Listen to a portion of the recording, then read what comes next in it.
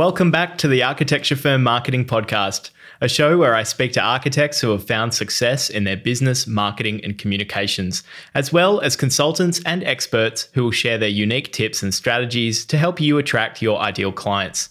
I'm your host, Dave Sharp, marketing consultant for architects, and if you'd benefit from professional advice and guidance on your marketing, you can head to vanityprojects.com to check out my coaching services and book in a free 30-minute consultation to discuss your situation.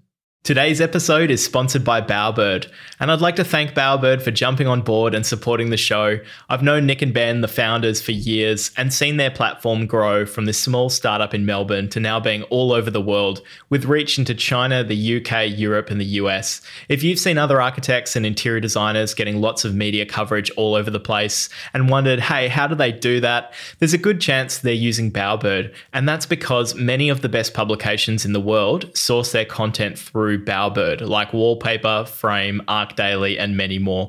It's very easy to use as well. So if you've ever had a project professionally photographed, then you've got everything you need to get started. You just upload your project and start submitting it to your favorite magazines, newspapers, and websites. So if you'd like to find out more, I have a previous episode of the podcast with the co-founder, Ben Morgan, titled Figuring Out the Architectural Media. It's episode 12. Or if you just want to use Bowerbird and try it out for yourself, then head over to bowerbird.io. Today I'm joined by Ben Mitchell from Those Architects, a practice with studios in Sydney and Byron Bay. In this episode, Ben and I talked about why the practice focuses so heavily on the architect-client relationship and how they go about establishing clear expectations and communications from the start of the project.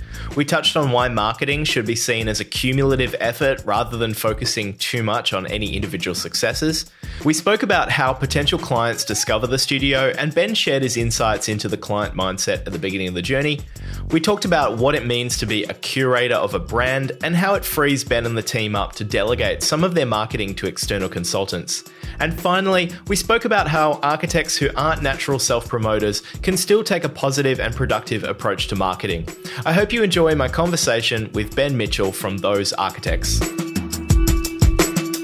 We started the practice in 2013. Simon and I went to Sydney University together and we're lucky enough to be partnered up together on a project we worked on in the Glenn Murcutt Masterclass, and I think that was kind of the first time we'd sort of worked together on a joint project, and I think we enjoyed the process obviously and discovered that we had a lot of, I guess, synergies in the way we sort of approached architecture.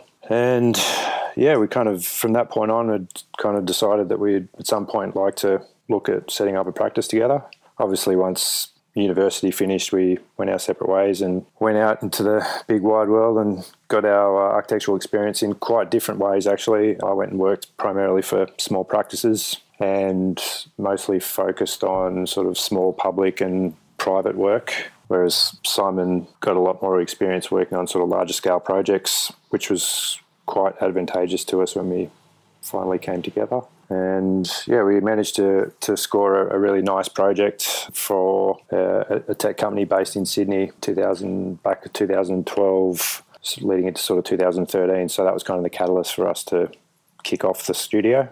And that project was super enjoyable. Couldn't have asked for a better client for a first project. So we managed to sort of do something that we're really proud of for our very first project, which was nice, and managed to pick up some awards for it. So that was kind of the catalyst for us to push on. So was that the Ansarada project? I'm not sure I'm pronouncing that correctly. That's right. Or was that? Yeah, right. Cool. So you guys actually started off with a commercial project. I kind of wasn't expecting that. I thought it would have been a residential thing. It's interesting, isn't it? How, Simon and I often discuss the trajectory the office has taken over the last, what is it? Almost, 9 years almost now. So yeah, we still do commercial projects, but we're pretty picky about the projects we take on in that space. Yeah, well, and we'll definitely come back to that in the trajectory as well, in terms of how you balance that. But also, I picked up on something there that you guys met on a Glenn Murcutt masterclass. Do you feel like you guys have taken a little bit of the Glenn Murcutt, architecture firm marketing strategy into those? Are you following in Glenn's footsteps as far as building up the practice a little bit? Is there anything that you've kind of, I guess, adapted from that kind of cohort of architects, maybe that generation, that that are there any sort of similarities, you reckon? Well, I mean, those guys, they're, for the most part, well, except for Peter Stutchbury, obviously, are all pretty much single practitioners. So in that regard, I'd say no, because obviously our practice, well, it's not a large practice by any stretch of the imagination, but we certainly do have a number of project architects within the practice that do have authorship of projects. I don't know if you would call it a similarity, but I definitely, love the way that those guys, talk about architecture, and they kind of live and breathe it, which I guess to be a successful architect, you need to. So I guess that's probably one thing we would have taken away from that experience. Because if you love architecture, I guess our lifestyle is wrapped up in architecture. Like even on the weekends, we're still sending each other messages about this beautiful chair that we love or this beautiful project that we love. But it doesn't feel like we're, chained to the office 24/7. And we certainly don't ask our staff to be chained to the office 24/7 either. But on the flip side to that, architecture is it's a lifestyle for us, really. So that's kind of a luxury, I guess, of having a job that you love.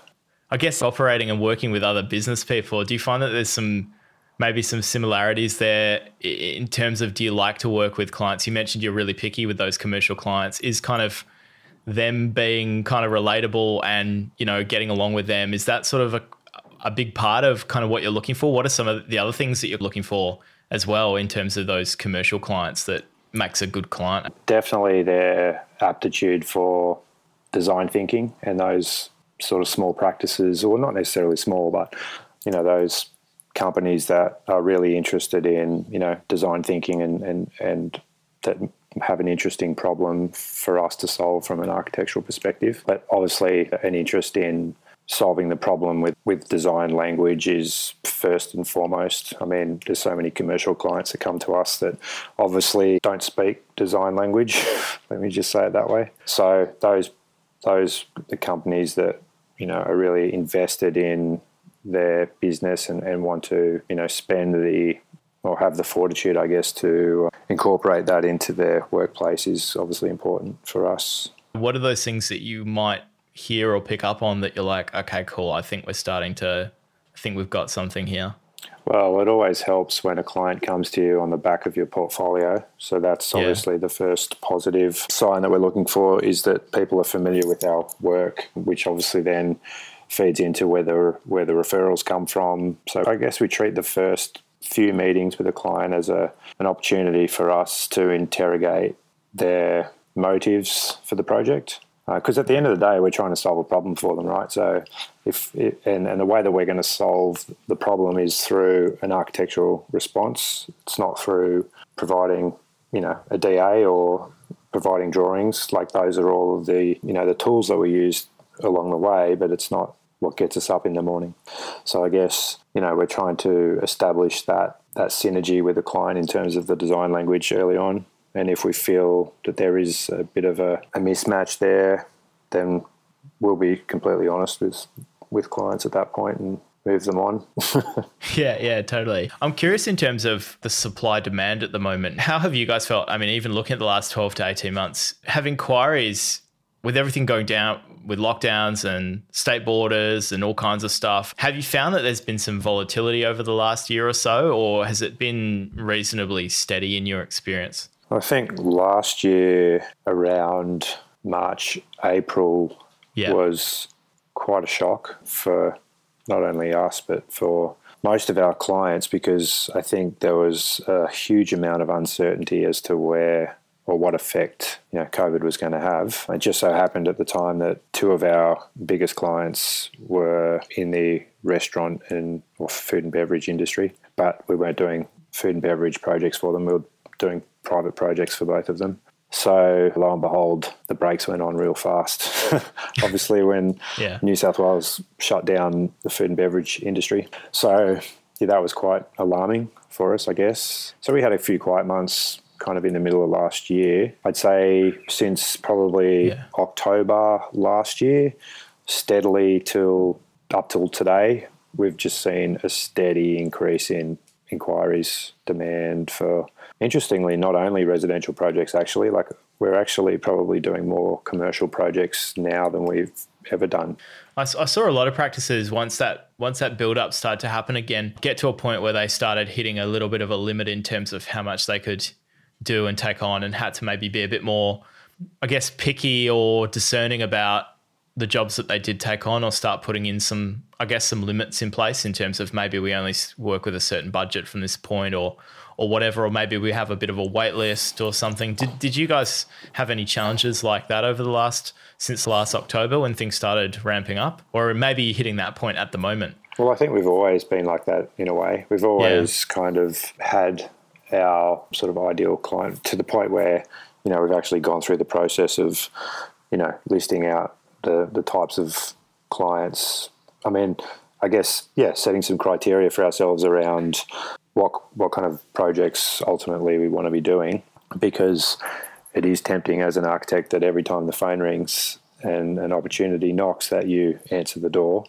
So I guess we've put those processes in place to kind of hold ourselves accountable to each other about what projects we actually do take on. So I guess we've been lucky in that regard that's kind of always formed part of our sort of practice procedure. Yeah.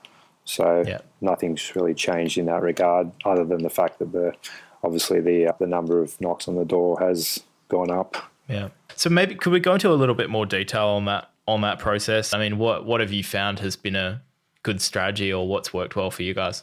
Something that we focus on heavily in the first stage of our process, in obviously providing a fee proposal even in the first place, is that there is, a strong alignment between, the client's expectations and their budget expectations, and also, their familiarity with our work. We're a full service firm, and we don't take on projects that, are going to be, farmed out to builders after the DA.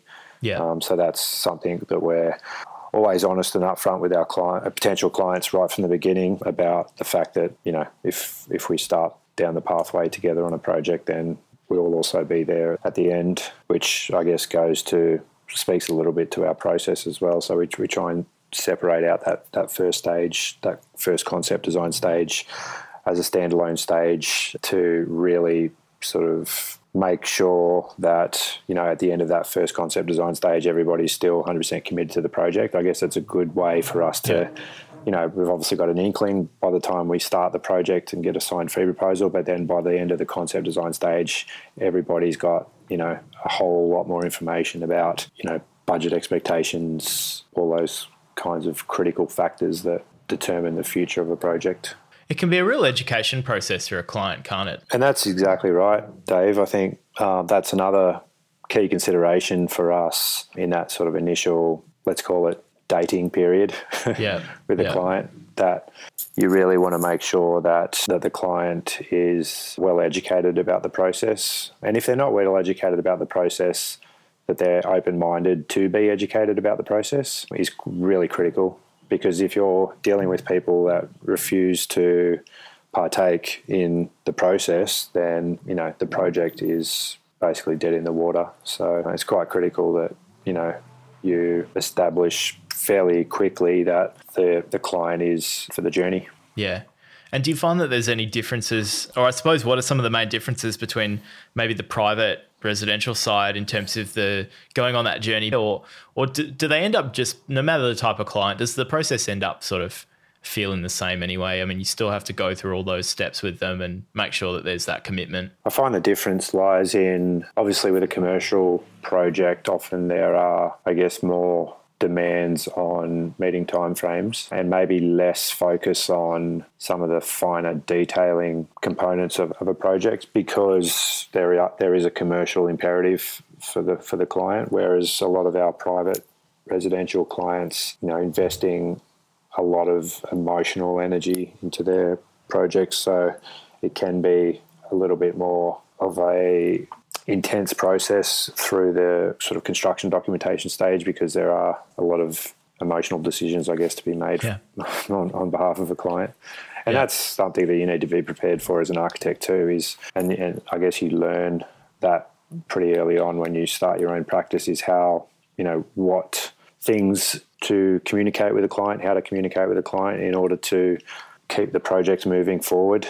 So our process is quite a linear process. We're not a firm that's going to present 5 or 6 options to a client at every stage of the process. We take our role as a sort of leader in the project very seriously, and we take the approach that we kind of workshop things in the office, collectively make a decision as to which approach we feel is the most appropriate for the project, and then present that one option to the client.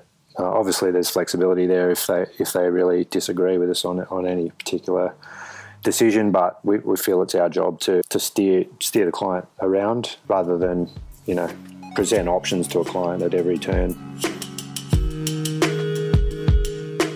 If you like what you're hearing so far, please share this episode with colleagues you think would benefit. And while you're at it, why not leave me a 5-star review on the Apple Podcast app?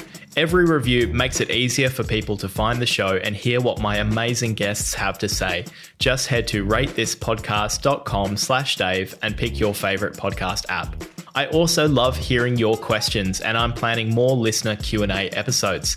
So please send your questions in to questions@vanityprojects.com and I'll answer them on an upcoming episode.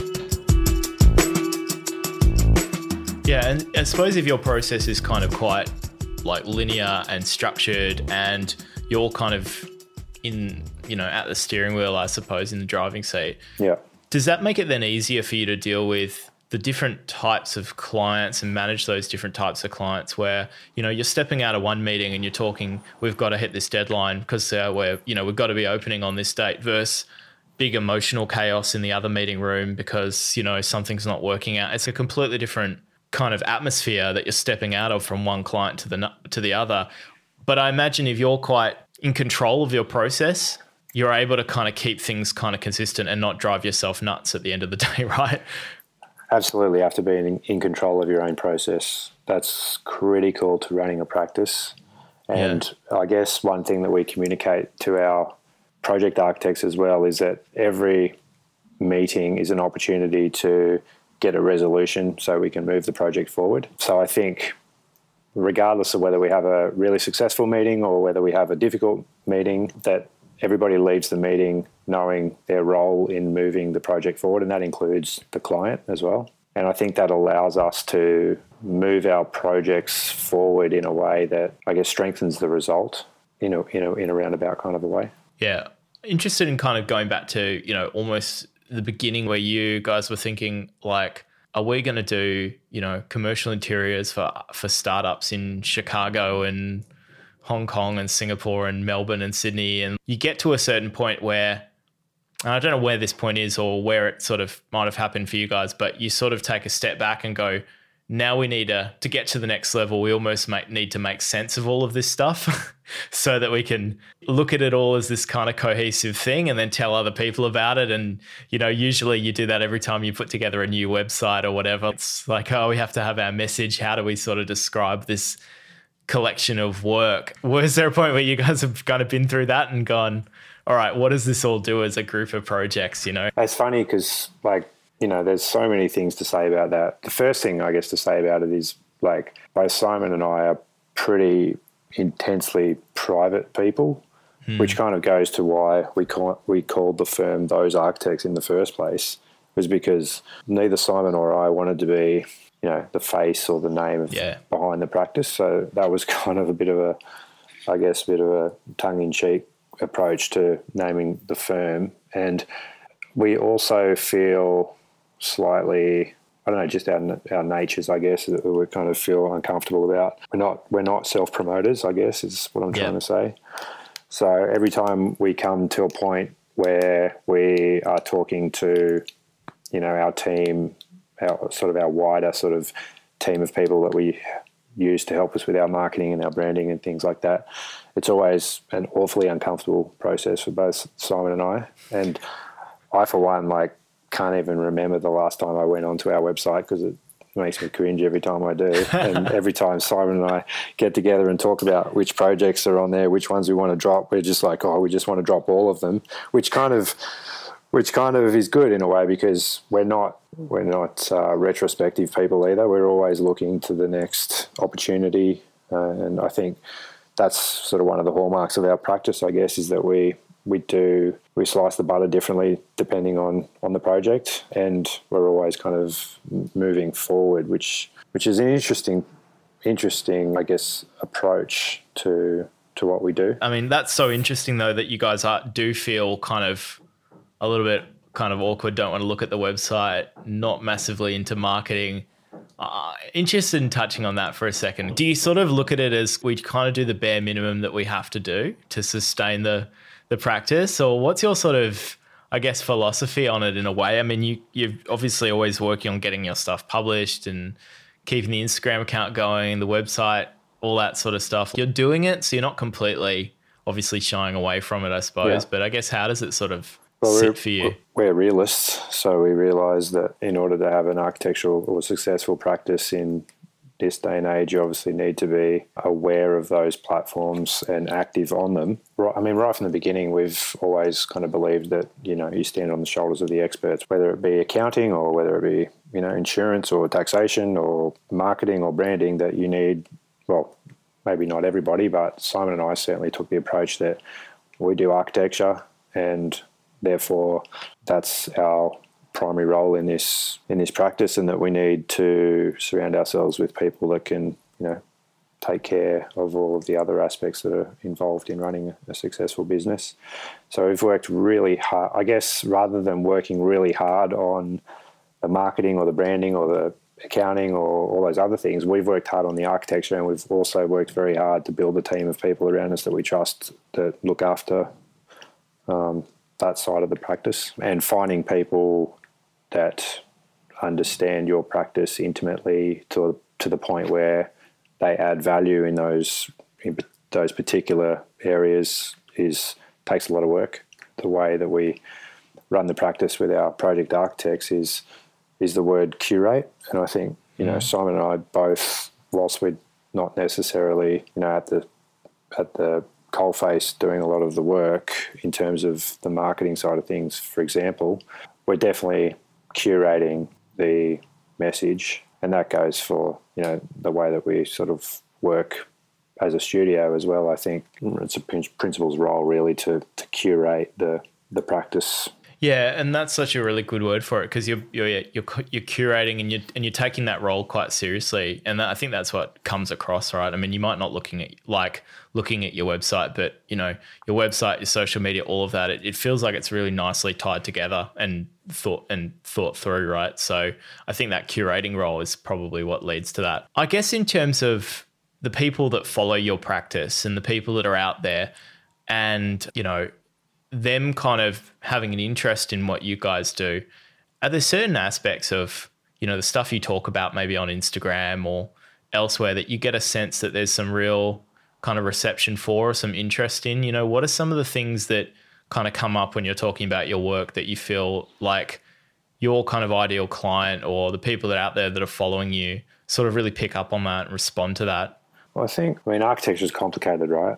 Yeah. I mean, it's a complicated process. So I think our approach to communication with our clients is again comes back to curation. I think we're sort of trying to curate the process with the client to the point where we not give them as much information as they need, but we kind of give them some key takeaways to get excited about, I think, is the way that we generally communicate with our audience. And that's not to oversimplify what we do. It's to, I guess, just engage with our audience in a much more direct way. Yeah, I mean, it's complicated enough from behind the scenes, like dealing on a day-to-day basis. You don't want your client sitting next to you in the office all day long, because they'd probably walk away after a week. So, I guess our key messages are, communicated in a very succinct way on purpose. Yeah, so not make it too complicated and give them sort of key takeaways that they can get excited about. That's really good advice. What are often some of those best kind of key takeaways to get excited about? Well, it's like I said before, like depending on the project, you might slice the butter this way or you might slice the butter that way. So, I mean, we genuinely do go back to like first principles on every project we start, and I think that's one thing that, going back to Glenn Murcutt, you mentioned it at the top of the interview, one thing that I really took away from my experience talking to Glenn back when we were at uni was that he still gets nervous at the beginning of every project, and hence he's on his A game every project he takes on. So that's similar to the way we approach every project. So I don't think there's any one message that's interchangeable between projects, because our portfolio is quite diverse. We do public work, commercial, residential, and some retail work. So it really does vary the message. But I guess the key takeaway is that we always try and boil the project down into a few key takeaways that we can leave the client with at the end of that sort of first concept design meeting for them to genuinely get excited about. Because let's be honest, if they're not absolutely falling over themselves excited about the project at the end of that first concept design presentation, then it's a slippery slope from that point. Not getting any better, yeah.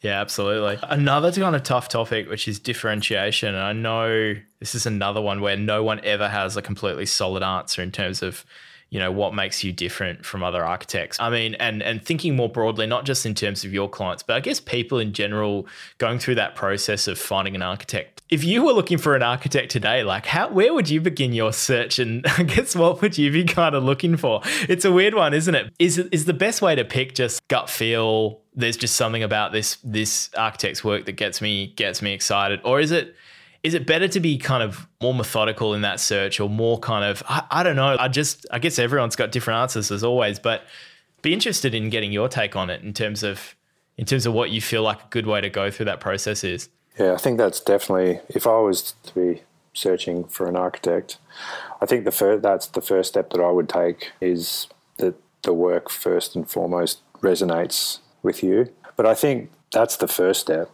There's a whole, I mean, the crux of it really for me, and this is the way that I sort of think about every time I get an opportunity to get in front of a potential new client, I actually encourage them to interview more than one architect. Okay. Because the process is such an intense one for a short period of time, or maybe not such a short period of time. Let's say 2 years for a residential project, from first discussion to project completion. Yeah. It's such an intense relationship that if you're not feeling like you're getting direct, honest communication from an architect right from the get-go, and that goes to, the fee structure, goes to, everything that, comes out of the architect's mouth needs to be direct and clear and informative. Because if you're not feeling like you're getting that at the beginning of the project, then, at some point the relationship's going to stumble. So if I was to engage an architect, I would be really looking to make sure that our sort of values system was strongly aligned, that their work resonated with me, and that I guess I felt completely comfortable resting some pretty major decisions, let's face it, some pretty major financial decisions on that architect. Yeah. Basically. Yeah, it's interesting. So, taking that back to sort of the differentiation thing, I don't think there's necessarily a clear-cut way to approach it ever. But one thing I do get a sense of is when it doesn't work, when a practice can't differentiate, is when they have made the inner workings of their studio a bit of a black box that no one can see into from the outside, and they haven't thought about capturing those more exciting elements. Maybe they've overcomplicated things. So I think it ties into some of the other things that you guys have talked about, that maybe if you just make things a bit simpler, a bit easier to understand, more elements to get excited about, and then open things up in terms of values and process and stuff like that, be a bit more public about some of that stuff. Although it's hard to be, we don't like to be self-promoting too much, but a little bit of that gives people enough to kind of make up their mind a little bit, right? If you're deprived of all that stuff, I mean, you're just trying to identify whether an architect is, your thing, Yeah, absolutely. I mean, we're an open book, I guess, to our clients, and feel like, well, just personally, like anytime a situation might arise that might call for a difficult conversation with a client, let's face it, those arise quite often in our line of work, is that rather than, try and pick and choose the sort of information, that you're not trying to over control the situation, is that the more you can keep your client informed and give them buy-in into the decision-making process, keeping in mind that obviously as the architect you also want to lead the decision-making process, but the more you can engage with your client in that way, I think just builds trust. And if you can build trust with a client, then you are a long way down the road to being able to, if you're applying yourself and are a talented practitioner, then there is no reason why you shouldn't end up with a good, beautiful project in the end. I think where a lot of other architects potentially fall down is that they try and either overcomplicate things in the way that they communicate. I'm not saying that we oversimplify things in the practice. I'm just saying that overcomplicating the message or overcomplicating your communication with a client can potentially be problematic. I guess moving on to some other sides of marketing, and I think one thing that kind of comes up, particularly looking through your website, but just following you guys, is that obviously you've had so much success with kind of awards and media and print media and digital. Do you guys find that the media results that you get are really, really helpful in terms of what sort of function does it play in terms of you guys getting the kind of great projects that you get the opportunity to work from? Is it like an important part, or is it just kind of a backdrop in terms of people being aware of you?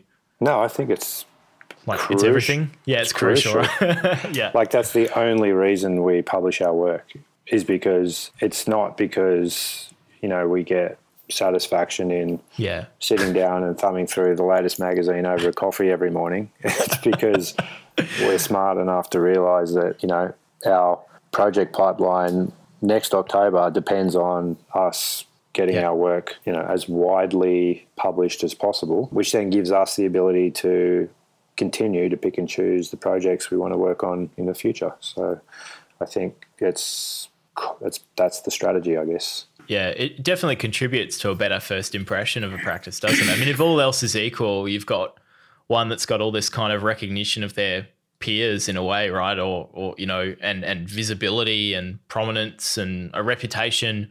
It's going to give you a bit more confidence because, going at the start of the process, I mean, as a potential client, you're really kind of, you're having to establish whether or not you can trust somebody pretty quickly. Yeah, you're pretty vulnerable. Yeah, you're pretty vulnerable. Yeah, definitely. We take that very seriously. Yeah. And I think, early on in our practice's history, I guess we, spent the first few years, I spent a lot of energy, I guess, trying to convince people that we were capable, which is a big part of the process when you're starting out. But I think now, I'd say probably a great majority of our potential clients, if not hyper aware, at least have seen our work published somewhere. So there's a base level of confidence that goes along with that, and then it comes back down to how effectively you can communicate with a potential client, or how aligned you are. There's obviously all those factors that come into play that we discussed earlier about whether or not we end up choosing to work together or not. But yeah, I guess having your work published does give you a platform to move forward from. I'm interested in some of these comparisons between awards and getting published. Having kind of done both, if you had to choose between awards and publications, I mean, would you be leaning one way or the other, or do they all sort of, it's all just part of the mix? I got no idea, to be honest, but I would say that, it's a cumulative effect. And I guess, the longer you're in practice and the greater the time span over which you've been awarded and published, obviously gives potential clients more and more confidence. Obviously, if you're, been around for 2 years and you've won one award, which we were in a position that we were in shortly after we started the practice, then obviously you're in a certain stature with a potential client as to, whether you've been around for 9 years and obviously won multiple awards and been widely published. I guess I guess what Simon and I talk about internally is, I guess, always seeking to improve the practice from a point of view of, I'll just say that it's definitely a cumulative effect. Yeah. And I'm not sure whether, awards or publishing projects is the better option, but you almost answer the question away. And I think because it goes towards this thing of, it doesn't really ever feel like you can really pinpoint any one particular thing that you do that works and that makes it all work. It is cumulative. That was such a good way of putting it. It just all adds up, right? You just keep on doing it. I guess the the landscape today, the success of a project's essentially judged on where it gets published, whether it gets published, whether it wins an award. And I think that's oversimplifying things. Yeah. A little bit. And, we work incredibly hard on every project that comes into the office, and probably only, nominate a handful of those projects for publication or awards every year. And, sometimes they might not be the best work that's coming out of the office for whatever reason. But yeah, it's funny how, architecture is judged on the back of one Instagram photo a lot these days. Do you think there's any way around that? I mean, not just for you guys, obviously, but for the profession in general, do you pick up any hints of an opportunity to change that in any way? Or, I mean, we're just all kind of in that space at the moment because that's where the audience is. And well, your opportunity to change it is when you get in front of a client. So the client might come to you on the back of that one photograph, but that doesn't need to define the relationship between the architect and the client for the next 2 years. So whilst the simplification of the message in that one photograph might get you in front of a client, then it's up to us to, enrich that relationship and fulfill the client through the project, through the richness of the process. And that's really where the beauty of running an architectural practice is, in that richness of process. But yeah, at the end of the day, it all gets boiled down to one hero shot that goes on the website. So we're aware of that, and I don't know that it's going to change anytime soon. Yeah, I get the feeling that you guys would, if you picked up on sort of an impulsive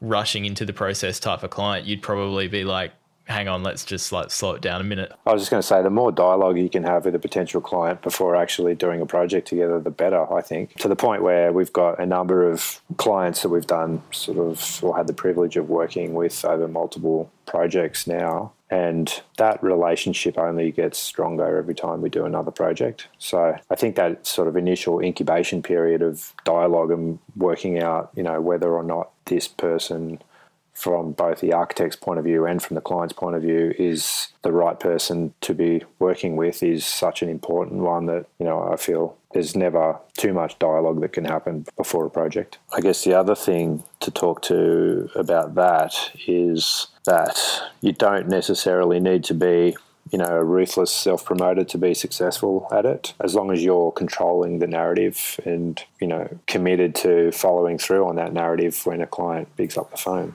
I've had other practices on the podcast mention that they've tried not to think about it as, as marketing or as PR, as whatever. They try and think about it as serving some other purpose. And sometimes that helps to get over that uncomfortableness you can have about being out there and being public and posting something to the internet or whatever. So instead of thinking of Instagram as, we're doing marketing, we're marketing to people, it's kind of, we're using it as a bit of a diary or a way of kind of keeping track of our projects or recording what we're doing. It sort of takes on a little bit of a different, you look at it in a different way, and sometimes that can make things a bit easier.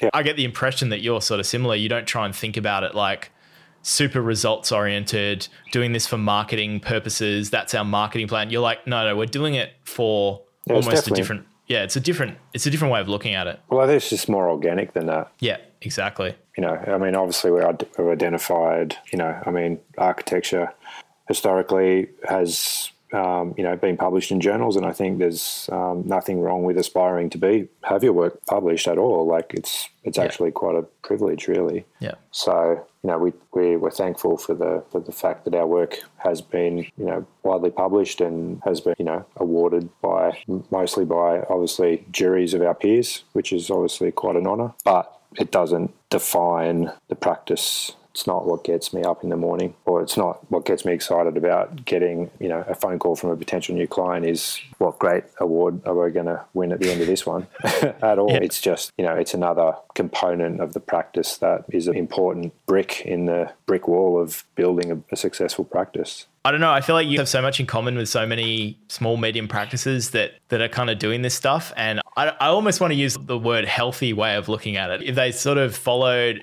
in your footsteps and looked at it in a similar sort of way, I'm hoping it would make the process a little bit easier, a little bit more natural and not too forced and not too overcomplicated. I think that might be a good way of looking at it, right? Yeah, I think Simon and I just generally we like to stay positive. And if you generally have a generally a positive disposition about your life in general, that's going to feed into the way that you interact with your staff. It's going to affect the way you interact with your clients. And obviously there's negativity that you have to deal with on a daily basis in a complicated business like architecture, but it shouldn't be the pervasive norm that dictates the way you run a practice.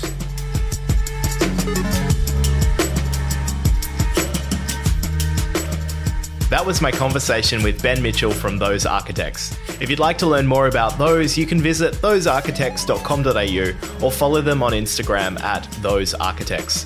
That's all for this episode. Thank you so much for listening, and I'll see you next time.